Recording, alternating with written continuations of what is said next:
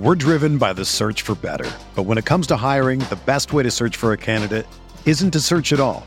Don't search, match with Indeed. Indeed is your matching and hiring platform with over 350 million global monthly visitors, according to Indeed data, and a matching engine that helps you find quality candidates fast. Ditch the busy work. Use Indeed for scheduling, screening, and messaging so you can connect with candidates faster. Leveraging over 140 million qualifications and preferences every day, Indeed's matching engine is constantly learning from your preferences, so the more you use Indeed, the better it gets. Join more than 3.5 million businesses worldwide that use Indeed to hire great talent fast. And listeners of this show will get a $75 sponsored job credit to get your jobs more visibility at Indeed.com/Blue Wire. Just go to Indeed.com/Blue Wire right now and support our show by saying that you heard about Indeed on this podcast. That's Indeed.com/Blue Wire. Terms and conditions apply. Need to hire? You need Indeed. This podcast episode is brought to you by Coors Light. These days, everything is go, go, go. It's nonstop hustle all the time. Work, friends, family, expect you to be on 24/7. Well, sometimes you just need to reach for a Coors Light because it's made to chill. Coors Light is cold lagered, cold filtered, and cold packaged. It's as crisp and refreshing as the Colorado Rockies. It is literally made to chill. Coors Light is the one I choose when I need to unwind. So when you want to hit reset, reach for the beer that's made to chill. Get Coors Light in the new look delivered straight to your door with Drizzly or Instacart. Celebrate responsibly. Coors Brewing Company, Golden, Colorado. Arteta! What a strike! What a screamer! Zola! And a fantastic goal! Arsenal back in it! And here's Limpar, lines it up, finds the net. Arsenal in front. After months and months of a global pandemic, finally we have something to be truly miserable about. This is the Arsenal Vision Post-Match Podcast. My name is Elliot Smith. You can block me on Twitter, Yankee Gunner. That's right. We have civil unrest. We have a global pandemic, tragedy everywhere, but finally, the football is back to remind us what true misery is all about because it comes back with Arsenal facing Manchester City. Who knows? Maybe they'll have all gotten fat, pulled hamstrings. We'll just rock up and beat them 10-0, like I say at the end of every podcast. Wouldn't that be delightful? A couple of quick housekeeping notes. So we've got this pod for you today. We will have many pods for you leading up. Finally, we can do some content that's actually about football, so that's exciting. We did a review of and dissection of The Last Dance documentary about Jordan and the Bulls yesterday on Patreon. We also released on Patreon an article by Oscar Wood at Rienawall on Twitter. The top 25, statistically speaking, and qualitatively speaking as well, individual seasons by Arsenal players in the Emirates era. It is a fantastic read, tons of fun. You don't have to sit and read it all at once. You can take a look at this season or that season, see where it ranks. That is available for patrons right now, and we will be releasing it wide, I believe on Monday is when that's scheduled to release. So whether you catch it as a patron or you catch it just on our website, arsenalvisionpodcast.com, definitely catch it because he did fantastic work on that. Okay, enough of that. Let me introduce Tim. You can find him on Twitter at Stroberto. Hello, Tim. Hello there. You recently celebrated a birthday, so allow me to say Feliz Navidad. What is it in Portuguese?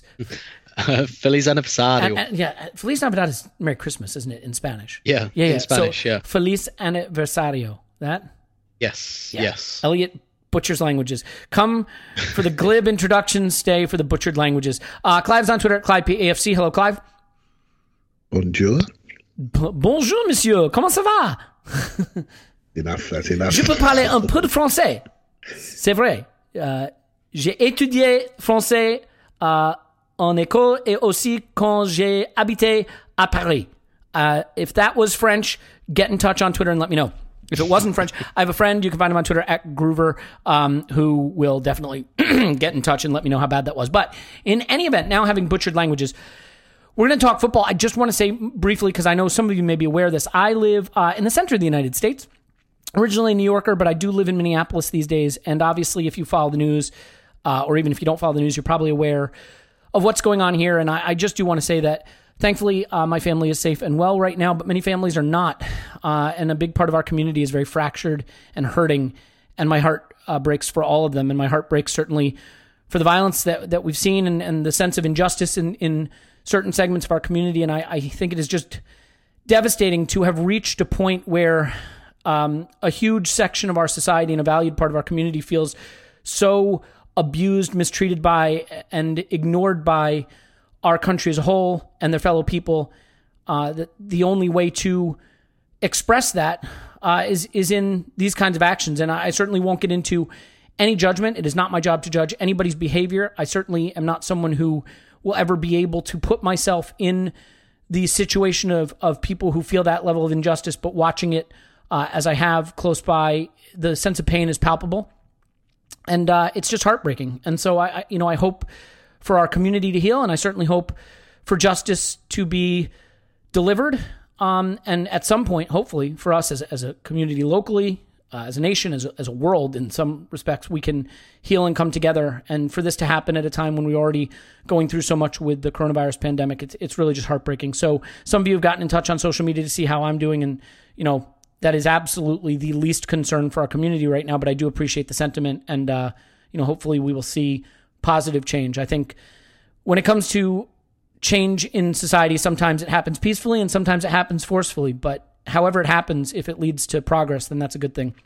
And that's what I'll hope for. So in any event, unless Tim or Clive, you feel the interest in weighing in there, we can get to the football. Yeah, let's. Okay. Clive, good enough? Yeah, mate, we've had a pre-podcast already talking about this, haven't we? And it's a very sad situation, but it's just another manifestation of the division around the world at the moment, and how that's highlighted and how that comes across. And there's lots of division over here in the UK as well, particularly around political views and the government's reaction to coronavirus. And obviously in the US, you have a colourful leader that's colourful with his language, even to the point where he's threatening Twitter at the moment. So. He is Arsblog's angriest man on Twitter. So as the president of the United States, kind of funny.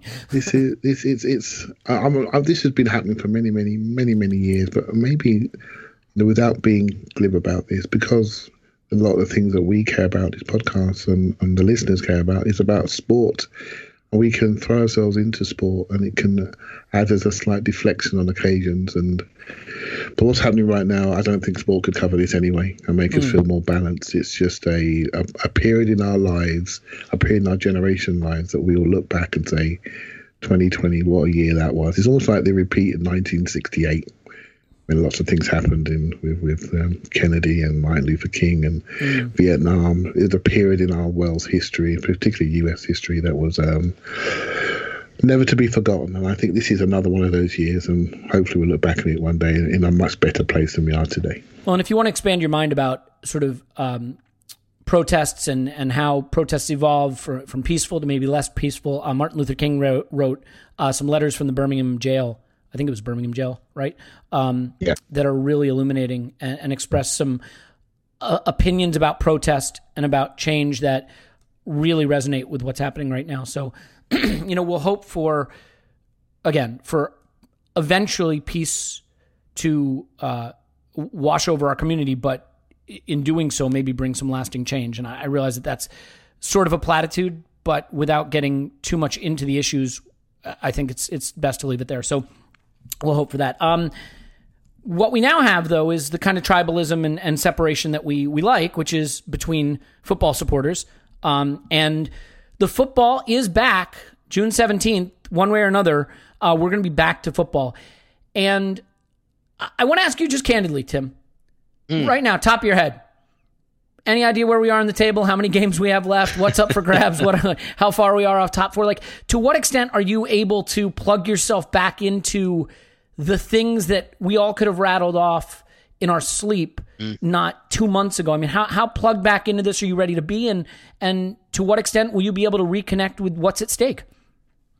Yeah, so I remember that we're 9th and we're in the FA Cup quarterfinal. I can't remember how many points we are off the top four, although to be quite honest, I might not have been able to tell you that, say, like the day after the West Ham game, the last game anyway, because generally I don't even look at the table until after Christmas. And this year, because of where we've been in the table, I've just not really looked at it that much. It's all very well if you're actually going for something, but we've been in mid-table all year, so it's not really been worth looking at. To what extent am I ready to plug back in? Now there's a date on it, a provisional date, albeit we should say, but now there's like a date on it, and we know what the first game's going to be, and when the FA Cup games are going to be, and when it's down to finish, and all of that. And I've always thought that this would happen, that once it started like creaking back round the corner, I'd be ready to kind of re-engage with the here and now. Like I haven't disengaged with the game of football altogether, because I'm in the business of producing football content. So, or just sometimes content that's adjacent to football. Yeah, or just like tangentially linked to football. So like I haven't, and even if I wasn't, I wouldn't be able to switch off from football. It's such a big part of my life. But as for like the here and now of the Premier League, like to be honest, even with the end of the Premier League season, I kind of just consider it like I'm quite excited about it because it feels quite low stakes, because we're not really expecting anything. And even stuff like, do we get into Europe next year? Like that feels slightly less significant. First of all, because, the current situation around the world just kind of hardwires you with a bit of additional perspective anyway. Also because it feels like we've kind of got nothing at the moment, so we've got nothing to lose. But also because I don't understand how European competition is going to work next season anyway. And there's actually like I still know that this is bad for the club, but when I put that to one side, I'm actually really glad we're out of the Europa League, because I've got no idea how that's going to work. They're talking about doing it all in August, and then the season starting again in September, and actually having like that. I know they've just been off for a couple of months, but it doesn't strike me as, and it's probably unavoidable, but it doesn't strike me as great to have like 3 months off and then immediately go into like a never-ending 2.5 year season. Like it would still be a good idea to have a beneficial rather to have a gap there, I think. So, and just the logistics of it and all of that, just thinking bloody hell, like, it's the last 16, I think, of the Europa League. There's still like, there's still 3 knockout ties in the final to play, and I don't think I could get invested in that. It's hard to invest in the Europa League at the best of times, but to me, I'm quite invested in the FA Cup and the league games. I'm just kind of thinking, I'm almost just regarding this as like an extended pre-season where there's a little bit on the line, certainly, but there's some things Arteta can do trying to remodel for next season. I don't think there's going to be an awful lot of transfer business whenever the window opens. I think we might lose a couple of players. We might get like a couple of loans in or something, or a couple of freebies. I don't think things are going to materially change. So, or not drastically anyway. So what he does with these last, I think it's 9 games, I'm really interested in, because I think he can really set the template for next season. But like in terms of like emotional engagement in it, this to me feels like a World Cup or something, because it's only going to last like 5-6 weeks. We're going to have like the last few games in a short period of time, bit of FA Cup, and then bang, it goes away again for a little while. For me, it's more about next season. How engaged do people feel in that? Because at the moment, I think most people will be in a place where they're kind of happy to have football back. A lot of people still housebound, so kind of just sitting in the house and watching football all day is, seems like quite an attractive option. And then it comes and it goes quite quickly. But for me, it's the beginning of next season. I wonder where a lot of people will be when it still starts behind closed doors, and you've got the start of this like slog of a season, and you don't know what it's going to look like halfway through, because we know what we've got now, right? We know we've got 6 weeks. They're all behind closed doors. It all comes quickly, but like even at the beginning of next season, we're not going to know what next season really truly looks like, and there might be further delays. So that to me is where perhaps the kind of you get a little bit more of an emotional, like you feel a bit more compromised, I guess. Yeah, and I mean, I think the thing I don't really understand is this is usually a time of year, June, July, when players' futures are being sorted out. Whether it's committing yourself longer term to the club or moving on, re-signing short term or going into the final year of your deal, whatever the case may be. Clive, how does a player, maybe someone like Aubameyang, for example, who might have been getting sold this summer, how does that player get invested emotionally in this sort of little half-hearted attempt to finish a season, given that this would be the time you'd be protecting your body and readying yourself to maybe move on, get sold, get a new contract, whatever the case may be? I mean, how are contracts even going to be handled? Or do we even have an answer about, because most contracts run through June and end July 1st, right? So, I mean, how do the players balance the need to give their all for the club, quote unquote, with minding their future, which at Arsenal right now is quite a lot of players? Yeah, I'm not sure the exact detail, but I believe there's some sort of extensions, 3-month extensions being put in place across Europe. I may be wrong on that. I've read so much stuff on this. I'm not sure where it finally ended up because not all leagues had a start date. Our start date only come out 1-2 days ago. So how can you line things up? Obviously, France has taken their turn. The league has taken their turn. So obviously, Germany's already started. So that's the leagues that most people, really, really care about. So contractually, I wouldn't worry too much about that situation because it's not just the Premier League that's going to suffer for that. I think Aubameyang and players like that, they will be invested because they are sportsmen and they are sportsmen and not being able to do what they like doing. They're sportsmen that live by routine, live in groups, have their Arsenal's like a family to them, right? For some of those players, they see each other 6 days a week. They've not been able to be in close contact. So that's all back together again. I don't see it as a motivation. I don't think every player come towards the last year of their contract will suddenly be demotivated. If anything, this situation potentially gives them an opportunity to say, well, there's so much uncertainty around, I'm not going to sign. And basically, I want to go on a free. And then it really does create a situation where you're trying to sell a player which had a huge price tag a little while ago, attention to a market which is devalued, and that's where the issues become. Do Arsenal say, well, actually, we're not going to get much from him anyway, but next year, potentially, if we keep him, we can get into the Champions League, and then we let him go. They may make that decision. It's very difficult to make those decisions right now until we know where we are this year and know where we are next year, and I think it's very difficult. But what I will say, following on from some of what Tim was talking about, was I do feel really positive about football starting again. I felt really positive about what was happening beforehand. I remember how I felt. I really like some of the noises coming out of the playing side of the club and seeing the players and seeing how they're talking about the manager. I find that really exciting. I had not given up on the season. I do remember where we are to 5th place per se. That's only 4 points away. And, I do know we've got a game in hand on Spurs and we're 1 point behind. And I do know they had a terrible situation going on and we were going to overtake them very, very quickly. But that game had it against Man City, which we'll soon find out. But there's some pictures floating around Kevin De Bruyne, and he's got a stomach looking like mine, which is not a good thing. So basically, we're in a situation where we're going into football, but not as we know it.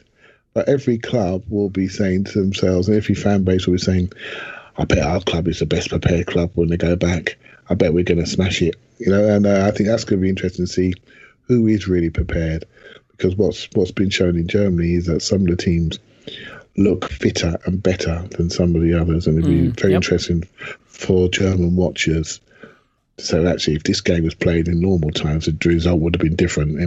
I haven't got that feeling, but it'd be very interesting to see what happens when we all get back to that level playing field. Yeah, I'm sort of torn on this because, obviously I'm super excited for the football to come back and I can't wait to watch it. And at the same time, I'm struggling to feel connected to what we're pursuing, and the stakes are huge. Obviously, if we could somehow claw back top 4, that was always a distant prospect, but you just have no idea. Look, we could come back and our players could be more professional and fitter and readier, and some of the other top 4 chasers could be less professional and less committed, and suddenly we look like one of the best teams in the league just because of circumstance. It could go the other way. You have no way. I think, Tim, the problem with what they're doing by finishing the season is they've changed the dynamic of the competitiveness of the season. Now, look, I'm not blaming anybody here. They didn't have a choice. It's not like they could have kept going. But how much sense does it make to finish a season where the circumstances by which you are competing in the last stage of games is so divorced from the circumstance by which the season was created. Because, like, for example, right, you know how, like, Arsenal had a couple of years where we were calendar champions? You know what I mean? Like, we were the best at the end of a season and the best. Like, there's a reason that everybody laughs at that. Doesn't mean anything because calendar champions isn't a thing. But what it is a reminder of is that, like, human performance isn't on a season schedule. And the way a season narrative is written during a period of time where injuries play a role, the way the fixtures pile up plays a role, the weather plays a role. So how much do you think, I mean, I am sort of the opinion that what we are participating in this June is essentially a different season. It bears no resemblance to the competitive state of play that we're picking up from. So it feels like nonsense to me that, and again, I'm not criticizing because they didn't have a choice, but I do sort of feel that finishing the season is a nonsense in that you are not finishing the state of play that you were in when you stopped. You are starting a new thing that will be, I mean, if I told you Arsenal were going to win the league next season, you'd say, well, anything could happen. This is basically a next season. Anything could happen, and it is not a continuation of the competitive landscape that we just completed. No, it's not. And yeah, it is a nonsense, frankly, but I still think it's less of a nonsense than the alternatives. Sort of like writing down in a room who finished where and just deciding that or drawing lots. Yeah, or like you know, the arguments you just made all apply to points per game. If you go with that, and if you void it, that to me, I just think we're too far in to do that. If we were in, and obviously, look, we all know what underlies this as well, underpins it. We all know it's like TV money, and that's not insignificant as well. That's not me kind of just saying, oh, it's just about the bloody money. It's like, well, yeah, of course it is, because that's how the world works. Businesses need money to operate. That kind of goes without saying. So yes, it is about the money. And, you know, if that presents an issue, and I kind of understand if it does, then, you know, be active in, I don't know, in the socialist movement or the communist movement, because that's the system we've got. So yeah, it basically, it is a nonsense, but I just think it's slightly less of a nonsense than the alternatives, perhaps. And I think really, a lot of people have missed the point by focusing on the Liverpool thing. And look, as fans, we are quite entitled to find it a bit funny that Liverpool's big moment is going to come like as a massive anticlimax. And it really is like, I feel like quite sanguine about this whole thing, because if there was one season for Arsenal for this to happen, like this is the season where we're mid-table, we're not really going for anything. We might be able to, like, you know, pull something out the bag at the end, but it's kind of not expected at the moment. And actually, this might even work to our advantage, because, you know, we've got like the new manager bounce or whatever. But largely, like, if I was a Liverpool fan, I wouldn't be angry because there's nothing you can do about it. But I'd be thinking, fucking hell, this should be like the greatest season of my football supporting life. Like, imagine if the Invincible season was just like shit canned in March. No, it's devastating. I mean, we laugh about it for obvious reasons because of hashtag tribalism. But yeah, it's devastating. But let me ask you something. I mean, do you think we will fall, and I'll come right back to you, Clive, I apologize, but do you think we'll fall right back into the euphoria and the misery? Do you think Liverpool fans, you know, when they win 2 more games and the title is theirs, will have that release, or do you think it's just going to feel hollow? I think it will feel a little bit hollow for them. You know, obviously they'll be happy, but obviously it's going to be diluted, not least because it's going to be done quite quickly. As well, and I almost feel like if there was a struggle and they did it at the end, that would be more. But like, it's the inevitable, right? And this is the point. Sorry, I was trying to come to until I went off on a tangent. Like the Liverpool thing is the least interesting in terms of, like, unless you're a Liverpool fan, because it is like the most foregone of foregone conclusions. And even if you'd taken like the option to just say, right, we're not playing the rest of the games, nobody in their right mind could complain if they said, look, we're not going to play the rest of the games, but Liverpool, you're the champions. Like, no one could argue with that. And that's like why it's the least important part of all of this, that the kind of, I guess the important part is, I have to say, I'm going to feel really fucking sorry for whoever finishes 18th. It's going to suck for them, and it's not going to be fair, and they'll complain, and they'll have a right to complain, but at the same time, I just kind of think it's unavoidable. Well, especially what if it's a team that just can't get its act together after this? Maybe 3 players test positive, and they're their striker, they're and they're 2 central defenders, and they don't win a game in the rest of this run, and they would have been safe. I mean, you never know, right? And it's like I did a podcast yesterday with someone about the Frauen-Bundesliga, so the German women's league, which they've got up and running again, and there's a team in that, and Germany kind of run along federal lines. And they're from an area, they're fighting relegation, and they're from an area that isn't allowing them to train, but they have to play their games. Oh my God! So they're in this situation where they're not allowed to train and they're not allowed to play at home, but they've got to play their games. So it's going to create like this situation. It's going to we've kind of not solved, but we've listed all the problems. We spent the last 2 months listing all the problems and slowly come up with, imperfect solutions for them. But there are going to be other ones, and stuff like in the Bundesliga at the moment. I don't think this is unforeseen, to be fair, but the amount of injuries, like that's going to happen. There are going to be a lot more injuries, and that's going to create like a real inequality. But then again, inequality exists in the Premier League anyway. But you know where I think it's an institutionalized inequality. Sorry, you know where I think it'll be exaggerated, Tim? I think I've always wondered, how does a mid-table team get up for a late season game? But now I really want, I think the teams that feel they have something to play for, like getting into the Champions League, and the teams at the bottom clawing for their life, will look more like football teams, and I think everybody else will look like they're just for a kickabout on a Sunday afternoon, because what the hell cause would they have to really put it on the line? But as we've seen, and I really believe this, when professional athletes actually go half speed, I think you get more injuries. I think you get worse tackles, sloppier tackles, more, muscle tweaks than when they're really playing at peak performance. So Clive, you're our professional coach. As a coach, how challenging will it be to get a performance out of these players? And, what do you think the standard of competition will look like in terms of, not really just quality, but application as well? Well, did you see the Bayern Dortmund game last week? Did you see that? I missed it. Get a chance to see I heard it was fantastic, though. Well, yeah. I mean, as soon as that game, you weren't looking at the crowd. You weren't looking around. You were just looking at the top class intensity, that ball popping around, moving around. In some ways, the no sound. You can almost see the quality, see the skill, see who strikes the ball perfectly, the way to pass. And that was 2 teams that I admire but don't support. And the application was there. Bayern knew it was a huge game. They knew they could knock them out and win the league on that game. And it looked like it. And I didn't see any lack of application. I watched RB Leipzig at the weekend. They didn't do so well in midweek. Similar quality, similar intensity, similar application. And I sort of don't quite agree with you about people not playing, right? Because people will play. They will play properly. If I look at the league, anything down to us, really, ninth is looking upward. And then you look at anything down from Brighton downward, they are going to be playing for their lives. So you've got you've got Southampton, Newcastle, Everton, Palace, Burnley.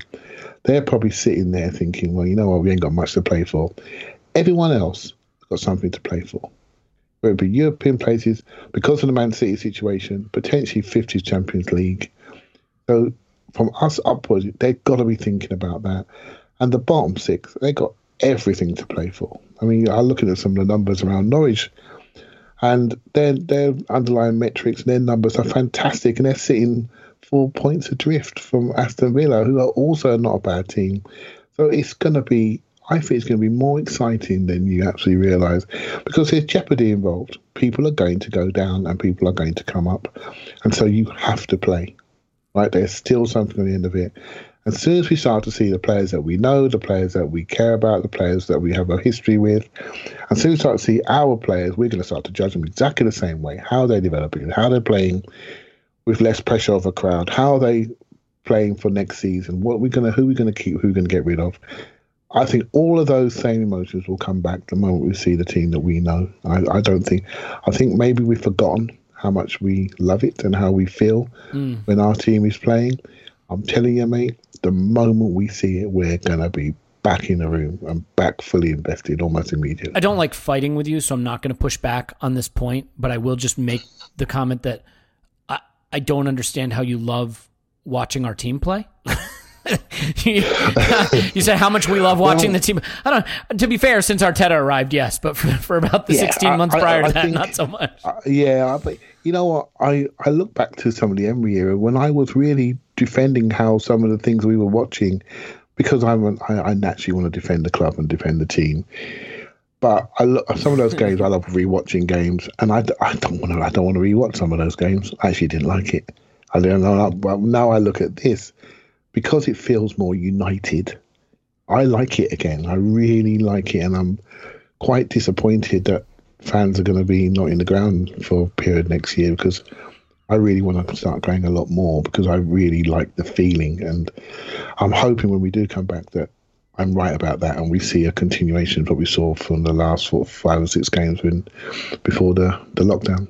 Yeah. Well, so let me ask you this real quick, Tim. And then I do want to get into some player issues. I think we should talk about Saka and David Luiz. But just before we do that, do you think, given that it is hard to pick up the narrative of a season after such a long layoff, do you think it's easier to pick up the narrative of a knockout tournament? And in that respect, is it possible that the FA Cup will actually feel more present, more relevant, more urgent, more exciting? I mean, I'm not just saying that because we're in it. Hashtag I am just saying that because we're in it. But in the sense that a season is long and it's supposed to be this continuum, and when you break up the continuum, is it really the same season? It may not feel like it. Whereas a knockout tournament is short bursts of competition where everything's on the line in every single game. So, I mean, do you think this could benefit us with the FA Cup and make that feel more, more like a serious competition? So for a lot of the teams still left in it who aren't playing for anything else, like I think you can put Arsenal loosely into that category. Yes, I think what's really interesting, I think they've missed a massive opportunity to make the FA Cup like a 1-week affair at the end of the season. I really thought that was what they were going to do, to give it that sense of importance and to just give it its own space. Because one of the things that I think has really, really taken away from the Cup, it's not just the prize money, I don't think, that means clubs don't take it seriously, etc., etc. I think that basically it's more of a psychological thing for fans, because the attendances are terrible now at Cup games. And that's also partly because of how a lot of clubs structure season tickets, where they either don't include them or you have to buy them separately or whatever. But fans just aren't invested in them, and I think the reason for that is not just because teams play like reserve teams or whatever. I think it's because the psychological space that the Cup used to occupy has been taken over by other things. So one of the things I think that's really kind of been damaging for it is the January transfer window. In kind of old money, January was like FA Cup month. It's like FA Cup 3rd and 4th round, when you get someone that you usually never play. You might be like away at Yeovil or something, and it's really exciting and it's different, and it just breaks up the kind of, I guess, not the monotony, that's too strong a word, but it just breaks up the kind of the diet of the regular season. It's just something a little bit different.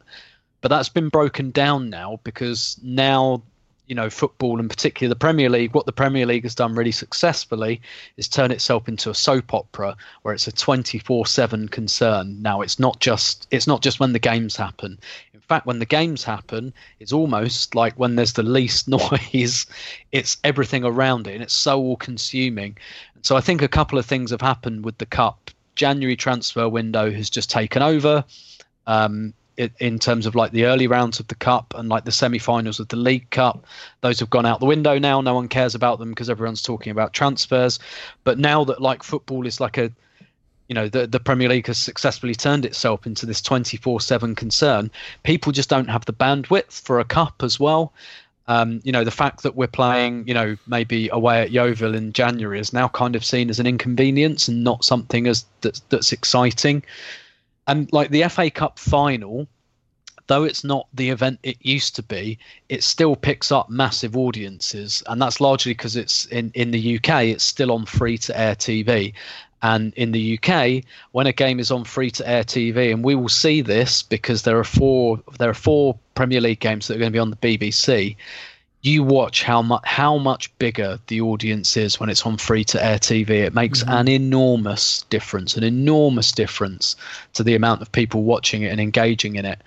And the FA Cup final still has that, even though it is now just one of a series of games that is on and not the main event anymore. But I think the FA Cup, I think they've missed a massive opportunity to rip up the rule book and to say, right, this is an opportunity now. Anything goes because everything's fucked up. Let's do it all in 7 days at the end of the season and make the FA Cup the only thing that is happening. But instead, they've slotted it in. So they've slotted in the quarterfinal at some point in June or July, I think. I think they've got the quarterfinals in June, the semis in July, and then the final in August. And again, the final, because it will be the final game, will still have that kind of prevalence. But I think they've missed an enormous opportunity to do something a bit different with it and give it that prevalence back. And like you say, because like the structure and the rhythm of the season has been broken, it's really easy to pick something like the FA Cup back up again as a mini tournament, and really, really kind of invest in it emotionally, almost like an international tournament. But they haven't done that, and I don't know why that is. I wouldn't be too surprised if the Premier League have been deliberately obstructive and blocked that because they don't want competition with their quote unquote product. So unfortunately, I don't think it really will, except in maybe the specific case of Arsenal fans and Sheffield United fans, and even Leicester are still in it. They're going for top 4, but I think Newcastle are still in it, and they're probably all right relegation wise. So except for those teams, unfortunately, I think it will be, because they've decided to do exactly the same thing that they always do. I think you'll get exactly the same result, unfortunately. Yeah, far be it from them to use this opportunity to get creative. Clive, with respect to player issues, the Aubameyang thing has taken up a lot of attention, but the Saka thing is, without a doubt, more important to the future of the club. There were some noises on social media that looked pretty good, but we haven't heard anything. Where do you stand on Saka's future and what you think the club will do? And if we were to somehow lose him, I mean, is that sackable for Raul? How devastating is that? Where do you stand on sort of the urgency of getting that resolved and how important it is to the club vis-a-vis building for the future? I think in a normal year, this would be done by now. This is not a normal year, and I don't sense the stress around it like other people do. I just think they will do it when the time's right, and the time isn't right at the moment because everything's shifted forward by a couple of months. So it's a bit worrying because you're thinking, crikey, he's really good, and we want to see him develop. We don't want to see him develop elsewhere. But being funny, if he was to leave at this period where he's actually, why would he leave then? If I'm asking you, if he's not playing, or he's not in the right position, or he's not getting the minutes in the first team, I mean, he's young enough to be moved around a bit. He's been successful where he's moved around. His numbers I'll give you the good. answer. It would be a Sterling situation, right? I mean, everyone said Sterling was greedy for going to City, and you know what? Turns out he went and became a better player, and his career exploded, and he made a ton of. I mean, their earning years are short, right? And if someone's going to offer him double what we will, he's going to take it. Period. He's just going to take it. Yeah, look, I don't see it personally. I hope. No, I hope. Of course, yeah, of course. He's not. We're not talking about Raheem Sterling, who was on 100 plus and then went for 200 in a few years down the line. It's this 3-4 year conversation to compare and complete. This is a guy that's on 3 or 5 grand, and I want to get him to 35 grand as an 18-year-old. That's not going to do it. Like, can we be clear? That's not. It's going to need to be 80. That's my worry. Is that the club is going to think they can just pay him. They can just give him a nice bump. He's going to need to be paid like a star now, unfortunately. Well, he needs to be paid. He needs to have a sliding scale. There needs to be, okay, we're going to give you this, and you're going to get this. He's still 18. If you look at the young boy at Chelsea, Callum Hudson-Odoi, I think he signed up 100 and something plus 150 grand a week at 18, 19 to keep him out of Bayern Munich's hands. He's gone completely off the rails. completely off. But wasn't he injured for like 16 months or something? He was injured for like 8-9 months, but he's come back, got back in the team. He's obviously struggling with other players that are taking his position. They just bought another guy from Ziyech from Ajax. They've got players there in his position, and he's suddenly now trapped for 4 years plus on big money, and he's not playing the game, and he's getting distracted, and it's a real shame. It's something we need to manage. I don't see it as something that's going to go wrong. If it goes wrong, I think it'd be a huge blow. And I'm not just saying that's not. I think it'd be a massive blow, because I see Arsenal as a club where young players want to be, and if you look at our squad and its profile, the future of this club is with the young players, and the players that we're mid-table at the moment, with young players getting lots of minutes. We'll see the benefit of that in the next 18 months for a period where we're actually playing them right now, and that's to come. It's such a shame if those young players are getting minutes, they're playing, the pathway's clear, and they decide to leave. If they decide to leave, that tells you something about this manager. That tells you something about this board. And I think on both angles, although the manager particularly, I think that's what really counts. We have a coach who's a developmental coach, and I think he will keep these young players, no problem. Keep the ones he wants to keep and lose the ones he needs to lose. And so I don't see it a problem. Now, I'll look back and say, with Unai Emery, who I don't think had all the players in his top pocket, then we could say I'll be a little bit more concerned, because I think that senior players weren't convinced by him, particularly towards the end. After Baku, they weren't convinced by him. They questioned him, and that filters down to young players and it influences them. And young players tell you exactly what's going on when they decide to stay or go. So if he goes, it's a message that we're not doing something right within the club. But I expect him to stay, because I think there's much better things happening, particularly on the coaching and playing side. Yeah, you have to keep this player. You have to keep this core of young talent, because especially with the COVID situation and what it's going to do to the global economy and the football economy, I mean, that could actually, I mean, not to turn tragedy into a benefit. That's not how I'm saying it, but I'm saying like that the economics of the situation could benefit Arsenal in the sense that where we otherwise would be disadvantaged because we can't go into the market and buy the stars. I mean, we still can't do that. Having young talent at your club that is a comparative advantage. I mean, it could feel like a bigger advantage when clubs are cash strapped, because I think there may be less movement at the top tier. You know, the teams may not splash 80 million, 90 million, 100 million to get a superstar anymore. And that means they may rely more on what's already at the club. And in that respect, I think long term, we would be in a pretty good position.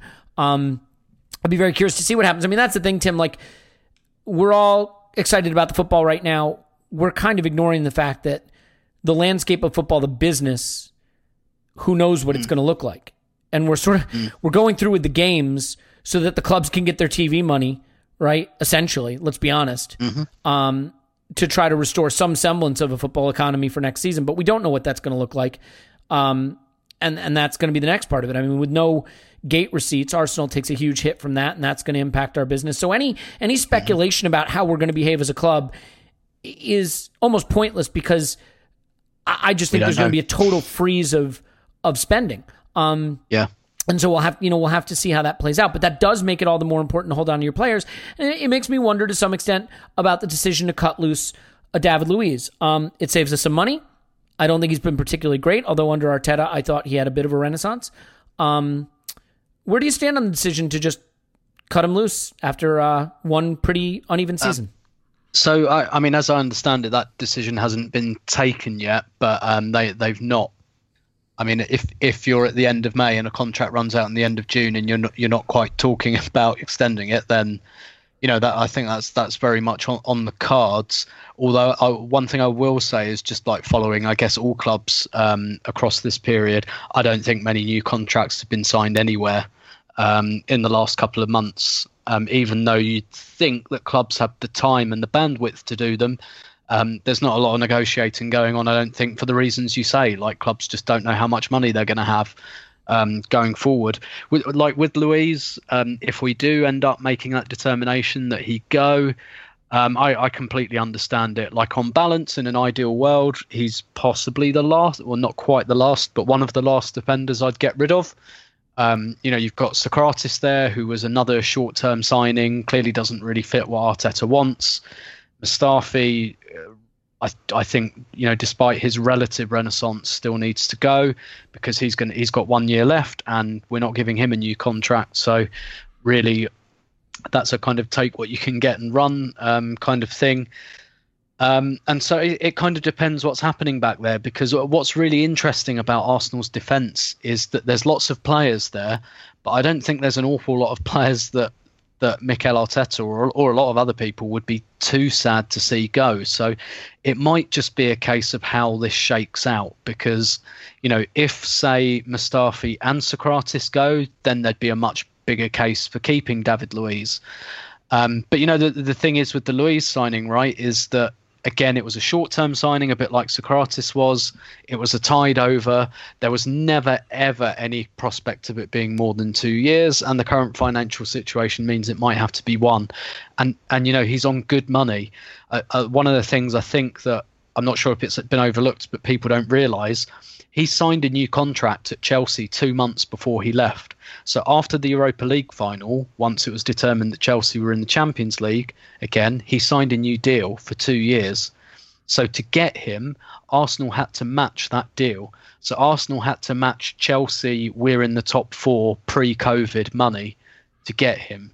So that's quite big money. And that was kind of, I wouldn't call it a panic buy, but it was an expedient purchase through an agent that we're friendly with. It was a deal we could do. It was an opportunistic deal, effectively. He kind of wanted to stay in London. He wanted to leave Chelsea, but we had to match a Chelsea Champions League pre-COVID contract to get him. So I completely understand if, given the kind of current situation, Arsenal go, well, we can't really do that anymore. And I'm certain that even without Champions League qualification, I'm certain that without COVID and the subsequent economics, we'd keep him. I'm certain we would. But it's just not that world anymore. And frankly, we haven't had him long enough to greatly miss him, even though I do think, like you say, he's been better under Arteta. He's probably one of the few players in the squad that's a leader. I think the thing is with Luiz, the reason why you'd keep him in an ideal world is because, yes, he is as capable as someone like Mustafi or Sokratis of making a fuck up, but his ceiling is much, much higher than those two. Like, David Luiz, when he is good, is still, for me, laugh if you like, one of the best centre-backs in the world. I've seen it. I saw him, and it's not just in a back three. There's lots of, he can only play in a back three. Bollocks. The best football he ever played was in a back four with Thiago Silva. Which doesn't mean he was good in a back three at Chelsea, but the underlying lesson there is not that David Luiz can only play in a back three. The underlying lesson is that David Luiz is brilliant when all the circumstances around him are brilliant. So if you put him in a balanced unit, David Luiz is an exceptional defender. But yes, he has flaws which can really come out, and I think that's why on balance you'd rather keep him. But like I said, he's too old, and we haven't had him long enough for it to be a disaster for him to go. And the economy might dictate that. I guess my worry is that, what then happens with Callum Chambers, who's not fit, and Rob Holding, who's not really come back to fitness, and Sokratis, who's in his 30s and we don't really want, and Mustafi. It puts a lot on Saliba, put it that way. And I'm not sure that's a particularly comfortable situation, not yet. Yeah, it's tough. I can't decide if all of this makes the stakes lower or the stakes higher for all of these young players. I mean, if there really is no spending, they're going to get a lot of playing time and they're going to have time to develop. Does that make the stakes higher because more is resting on their shoulders, or lower because the expectations are lowered? I don't think fans are good at lowering expectations, so you can kind of guess where that goes. Clive, before we wrap up, I mean, do you have any thoughts on the Luiz thing and maybe the position Kira Jarabshin enjoys at the club currently? Yeah, I don't mind David Luiz. I quite liked his influence recently. I think he believes in the major, and he's helping. The major's helping him. Can I ask you a question though, just real quick? Isn't it important? Sorry, because I think this gets to the crux of it, and I don't think you were going to hit this point. Isn't it really important though that we can more easily distinguish when Matteo Guendouzi is on the pitch, which one is which? I mean, for that reason alone, isn't it? I'm kidding. Yeah, I don't know why I felt I had to interrupt. I didn't even have a joke. I had an idea of a joke. I didn't even get there. Go ahead. I'm sorry. No, I think I quite like his growing influence. I think he's becoming more positive. I don't mind him as a player, actually. I think we should keep him, but I do think we have too many average players back there. So I would happily see Rob Holding go, whether it be on loan to build up his price. Mustafi, yes, last year the contract, he's not going to get a new one, I don't think. So you need to go. Socrates, you need to go.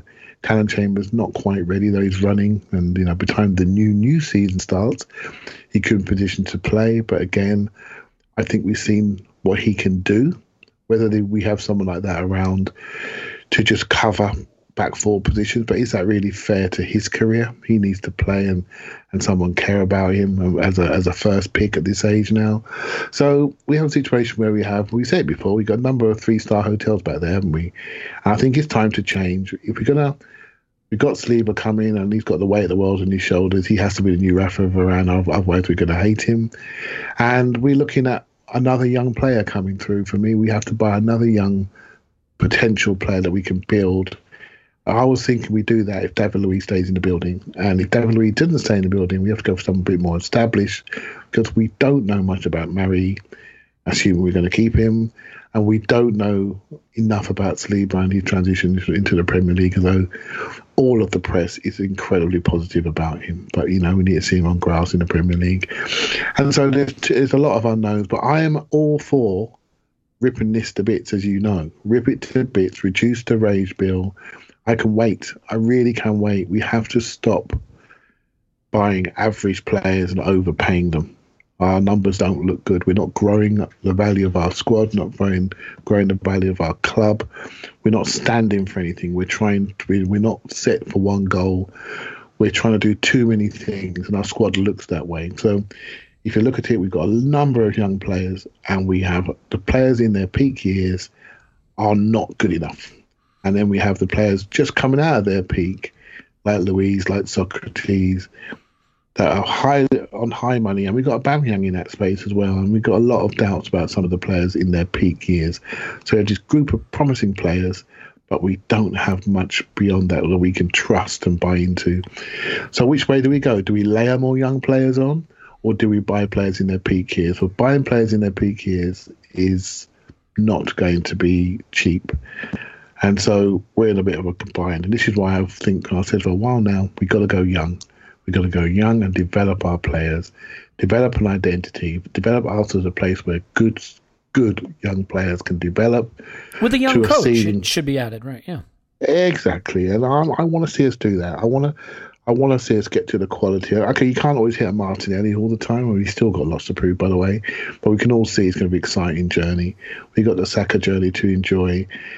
We've got a number of players now looking good. I'm really interested to see what Kieran Tierney looks like. I'm really interested to see what that player looks like and how he develops into the squad. Need some central midfield talent, youth talent, strong talent that we can build around.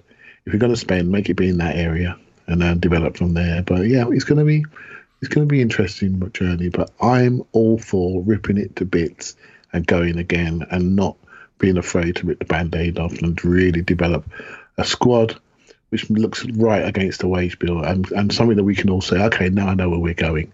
We can all buy into. Yeah. Well, so let's just quickly touch on the game that will restart this, which is Manchester City. Tim, with a long layoff like this, a lot of rust, weird training circumstances, no crowd, do you think that this kind of situation is an equalizer between teams of differing talent, or do you think it is an exaggerator of the difference between teams of differing talent? And obviously in that question, what I'm asking you is, do you think we'll get shellacked by City? No, actually, I don't. I think it could be. So I think it could be a potential equaliser just because so it's a statement of fact to say Manchester City are better than us, but we're not like relegation no-hopers. We have some good players as well. We're not a million miles below Manchester City's level. We're below it, but we're like, a step or two below. It's not a David versus Goliath thing. It's just one team with superb players against one team with a few good players.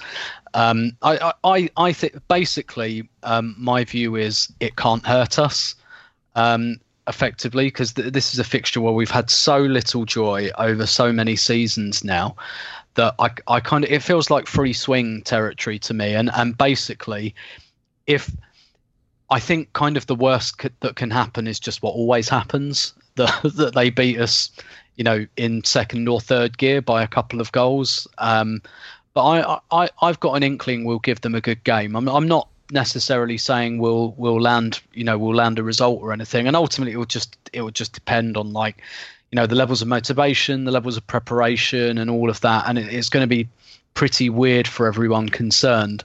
Particularly for Arteta to go back there, but in that scenario, it's all going to be very alien to everyone. But I don't think it can hurt.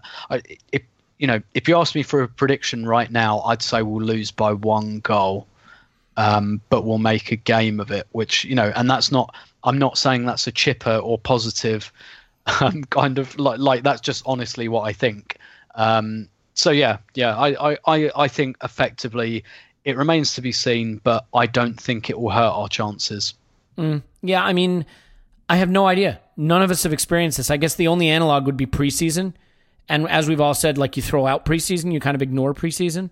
I sometimes think that kids can come back and be good quickly because they just get to fitness levels really easily. When you're young, you're just always perma-fit, whereas someone who's 30, 31 and is trying to play at peak level takes them a few weeks to really knock the rust off and get their body going again. So, I mean, I think it might even benefit us to start Martinelli and Guendouzi and Saka and Nelson and, really have a go with some of the young kids. We saw it in our preseason against Real Madrid, right? In some of those games, our kids looked great early on. Willock, but then the real season pros get into their fitness levels and suddenly you see the gap. So maybe it would make sense to give the kids more of a chance, and long term that's going to benefit us anyway. I think we can leave it there. That's a long conversation we're going to have to milk the return of football for a lot of episodes before the actual games happen again. So Clive, you content to leave it there? Yeah, I'm good. I agree with you about the kids, by the way. I think that is our advantage. We can really go in there.